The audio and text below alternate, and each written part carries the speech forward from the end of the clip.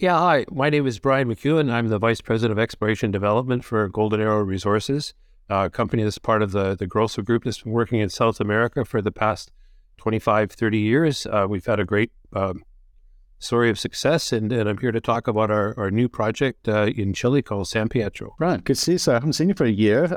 You've been busy, and we're going to hear all about it in a second. First of all, do you mind if I sort of talk about Chile? Last 2 weeks have been sort of difficult headlines to read and difficult headlines to understand. What do you make of it all? Well, it's been a kind of rough go in Chile. They're going through a new constitution, and they've got a very left-wing president.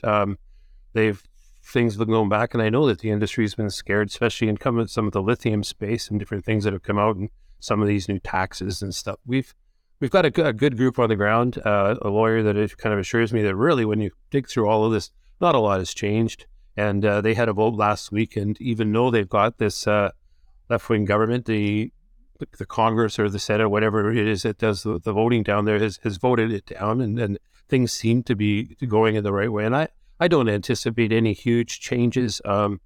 You've got your big investors, big players that don't seem to be running away. You still see big investment in Chile, and I think when you look at the world, Chile's still a pretty darn good place to be. Yeah, and I think we're seeing with the recent local elections that where a lot more conservative candidates have actually won and kind of removing some of the socialist agenda from discussions. It seems, I think you're reflecting a lot of what we've heard. It's business as usual for mining down in Chile. Well, let's just, for the sake of introducing you and your team to some of the new subscribers on our platform, can we just talk about the history and track record of the team and some of the things that you've done before we're going to launch into what you're doing down at San Pedro? Yeah, actually, it's actually a good point, because it's kind of hard to talk about the future without talking a little bit about the past, because we the company itself, Golden Arrow, has been working in South America, as I mentioned, for about 27 years, and we've had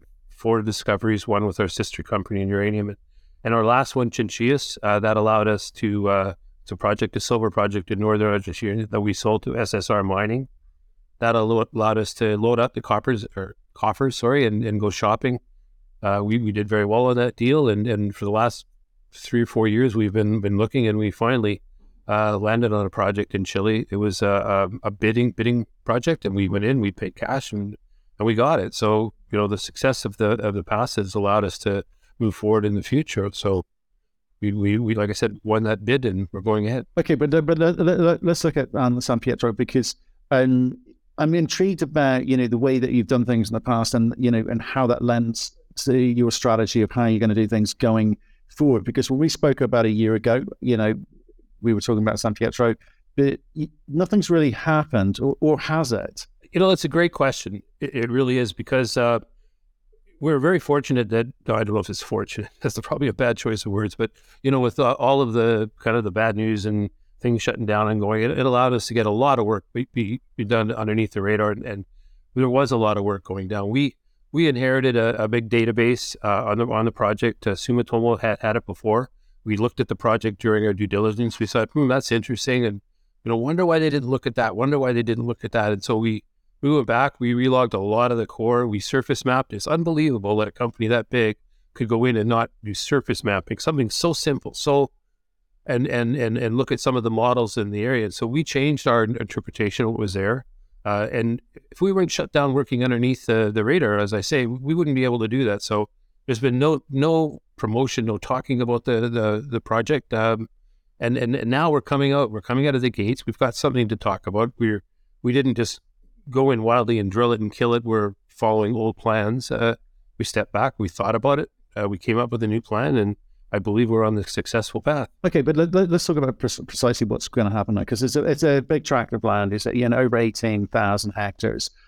You've gone back and looked at the historical data and reinterpreted it, and you've also just announced an expanded first drill program. So, what precisely did you learn from that reinterpretation, and how have you targeted where those drills are going to be heading? Well, 185 square kilometers is a big area to cover. And when we picked up the project, I had this idea that we're just going to go in and it'd be one big pit, but it's really not the case. When you look at the size of the property, it takes you a full day to drive from one side of it to the other. And you look at this target and that target and that target. Each one of them is different, and each one, we could have a cobalt mine, we could have an iron mine, we could have a gold mine. We have all these different things on the project, and we had a little bit of information on everything. And the main area is a project area called Rincones, and that's where Sumitomo had focused, and they had drilled that project or that area to calculate a resource, and they did calculate a resource that we're not really allowed to talk about, but we didn't like it. There were some things there we needed to test. It was unbelievable to us that they had this large areas of this property that they'd never done simple geological things that they teach you in Geology 101 about surface sampling and mapping and how you tie the surrounding areas and stuff. We came up with a different interpretation, and that led us to, okay, let's test our ideas. So that was our phase 1 drill program, was to test these ideas. So we drilled a couple of holes in each of the areas to test the ideas, get the check marks, and then we drilled the bulk of the holes in the Rincones to test the area. Wow, we got this right. We got a tiger by the tail here.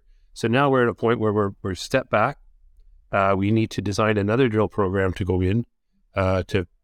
Maybe we take it right to resource in the next step, or we continue to test it. But we've got a well laid out plan, and I think it's going to work. Right. Okay. But in terms, again, I'm just really interested in about how you go about creating a model which delivers what you think the market is going to need to hear. Because we're talking about IOCG, iron oxide, copper, gold mineralization here. It's a pretty typical in Chile. So it's not new ground that you're treading here, but you've also got to be really high efficient with the drill bit. So what have you planned with this new drill program of yours? Where are you going hunting? What sort of depths are you going to?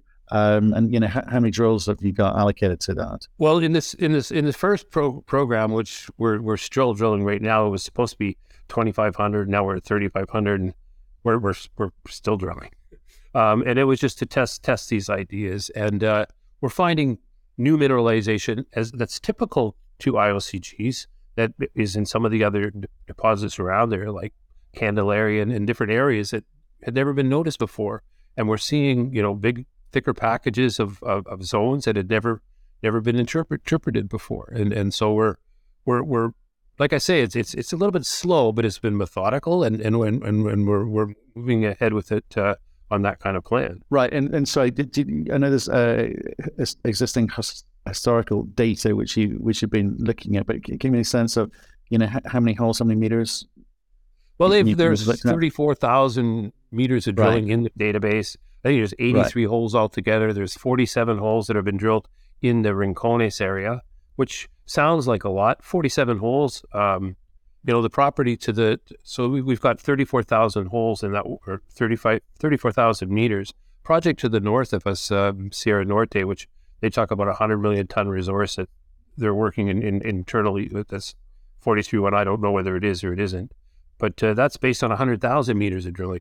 So these projects take a lot of drilling, and you look at like what's happening at Filo del Sol, and those things have been drilled and things for like 20, 25 years before people can actually start talking about them. But they're giant, they're elephants. And with our project, 34,000 meters may sound like a lot, but you're covering a big area. And like I say, we've been focusing more on some of the ideas and the interpretation. Once you understand that, then you can go back in and infill it, because the market doesn't want to hear about drills on a big project. They just don't, unless you've got some kilometer, 2% copper or something. They don't want to hear. Even though our holes are, I think, quite spectacular, what they want to know is, well, what's the resource going to be? What is this going to be? How long before you use it? What is the exit plan? People have to remember that we're kind of the jelly in the donut between a bunch of operating mines that could do a lot better with what we have than what they have on their properties. Right. Okay. But here's the secret sauce at the moment in a market like it is today. Exploration story is not getting a lot of love.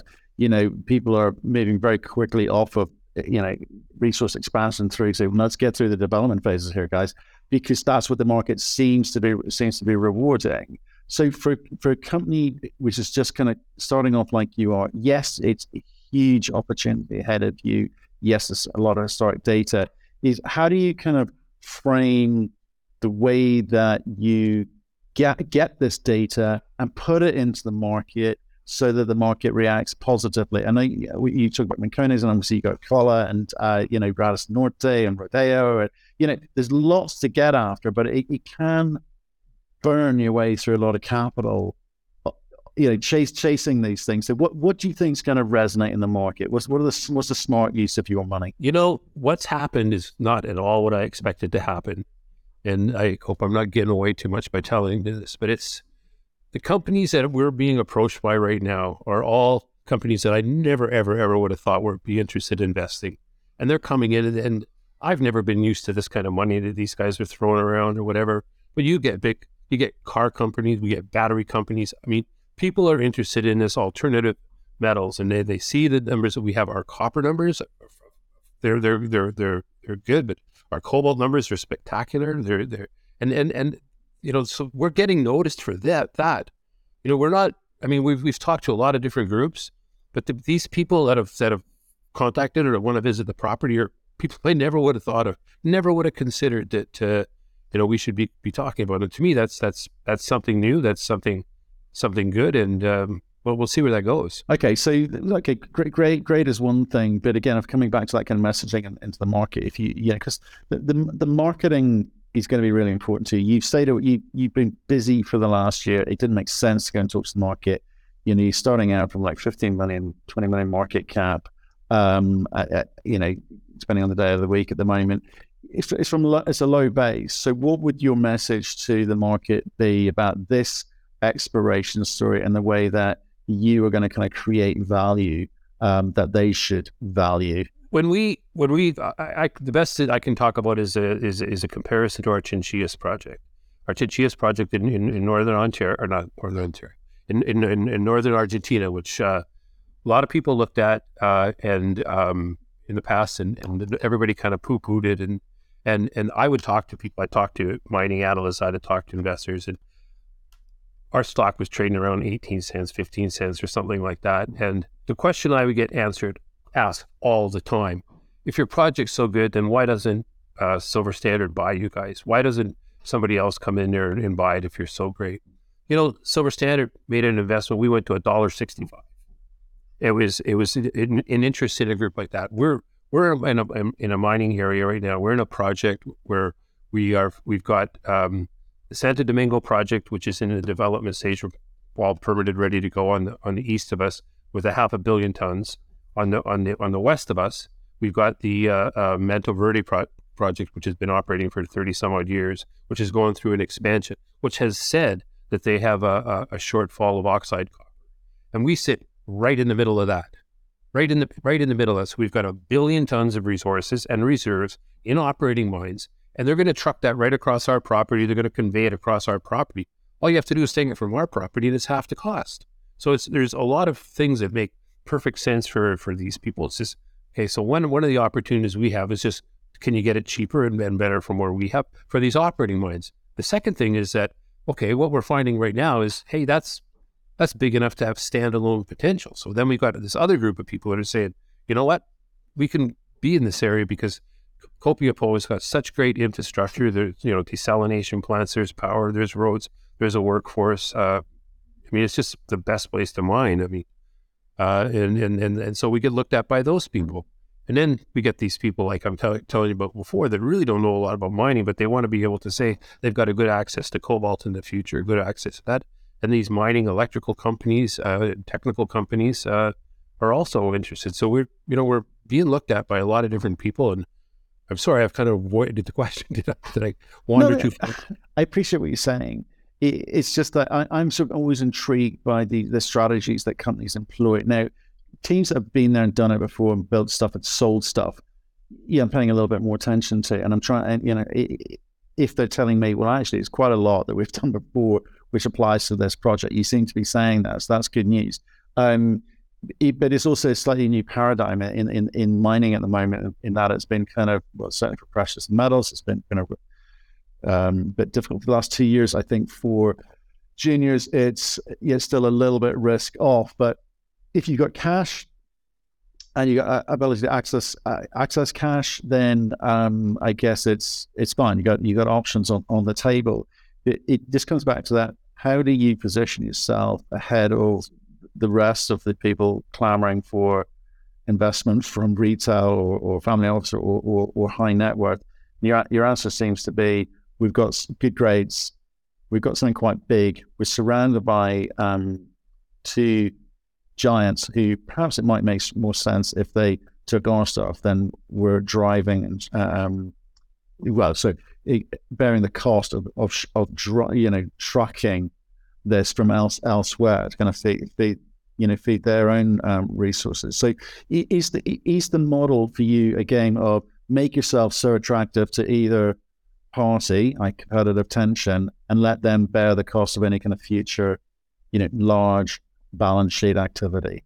Is that it? You're not going to build this yourself, are you? Well, no, and this is a story in every junior mining. If you want, I can go through at least a half a dozen projects that I've worked on. I worked in Antamina, they had to bring in partners, and even Manto Verde, if you listen to their webcast from about this time last year, said, we wouldn't mind bringing in a 30% partner. I mean, these projects, they get into the billions of dollars. They get it way, way, way up there. And so you, as a junior company, you can blow your. That's why we're being so careful where we drill. And I said when we were talking for it, we could have just come out here and drilled it and killed it, or we could have just tried to fill holes and we would have ran out of our money. We have to be careful how we spend the money and what's going to get the attention of somebody else. And as I mentioned with Chinchillas, as soon as we mentioned that so-and-so has taken a piece of the company or is investing in that, and believe me, we're getting a lot of looks. You're going to see this all change. I mean, I cannot explain to you or any of your listeners why we were at a $15 million market cap. Nobody wants to pay attention to us, other than there's the market is bad and there's other things out there, and this is going to move at the speed of a glacier, so there's no real rush to get in on it. But I think that when it goes, it's really going to go. Right. Well, look, and Brian, thanks for coming on the show and kind of giving us an update that things are moving. There is a plan. You've got the money to. Well, just talk to me, by the way. I know you've kind of got some SSR shares as well, but cash wise, you got enough to kind of deliver the drill program? We set this into like a bunch of different phases, and the original phase was the original phase 1 program, which is supposed to be 2,600. We're up to 4,000. We'll go to 4,000. We've got the money to pay for that. Then we were going to do all of the reinterpretation and that, and for our next phase, we're going to finance for that. I mean, that was always the plan, and to get into the next phase and move along. Like I said, we're careful how we spend the money. It's so easy to spend, and so that's where we're at. It is, and certainly, and the inflationary pressures of the last year have come to bear as well. But what are the kind of options for you? Because you've got a bunch of projects in Argentina too. I mean, do you do a kind of cleansing exercise with the portfolio and sort of see if you can't generate a little bit more cash, or I mean, how do you come at that? Because you get it's a money's hard to come by, right? We've got this in incredible. I mean, what's happened with Filo del Sol and NGX and their, Los Helados and that stuff has been absolutely fantastic for us. I mean, we've got a bunch of projects up there now that we've signed joint ventures on. We signed one last year with a company called Mogote Metals, a company out of Australia, which borders Filo del Sol. They're going to go public next month or very soon. They've had an extremely successful first field season. And, we're part of that project. We're part of Caballos and Conejo and all these other projects have the big things. We're very close to a deal right now in at our Puerto Rios project, which borders Valadero in the south. I mean, those projects, there's lots going on, and we're looking at a lot of new stuff in Argentina. But it kind of answers indirectly some of the questions you asked earlier, is that, as a junior company, you start talking about how you're spending money, and it's money here. People go, yeah, well, those guys are pretty much going to blow up. And we're focusing right now in San Pietro. We've got a good team. We've got a good plan, and we're sticking with that. But any of these other projects are complete company makers and could come out of the blue for us, which would just be fantastic news. We're actually in a very good position as far as projects go.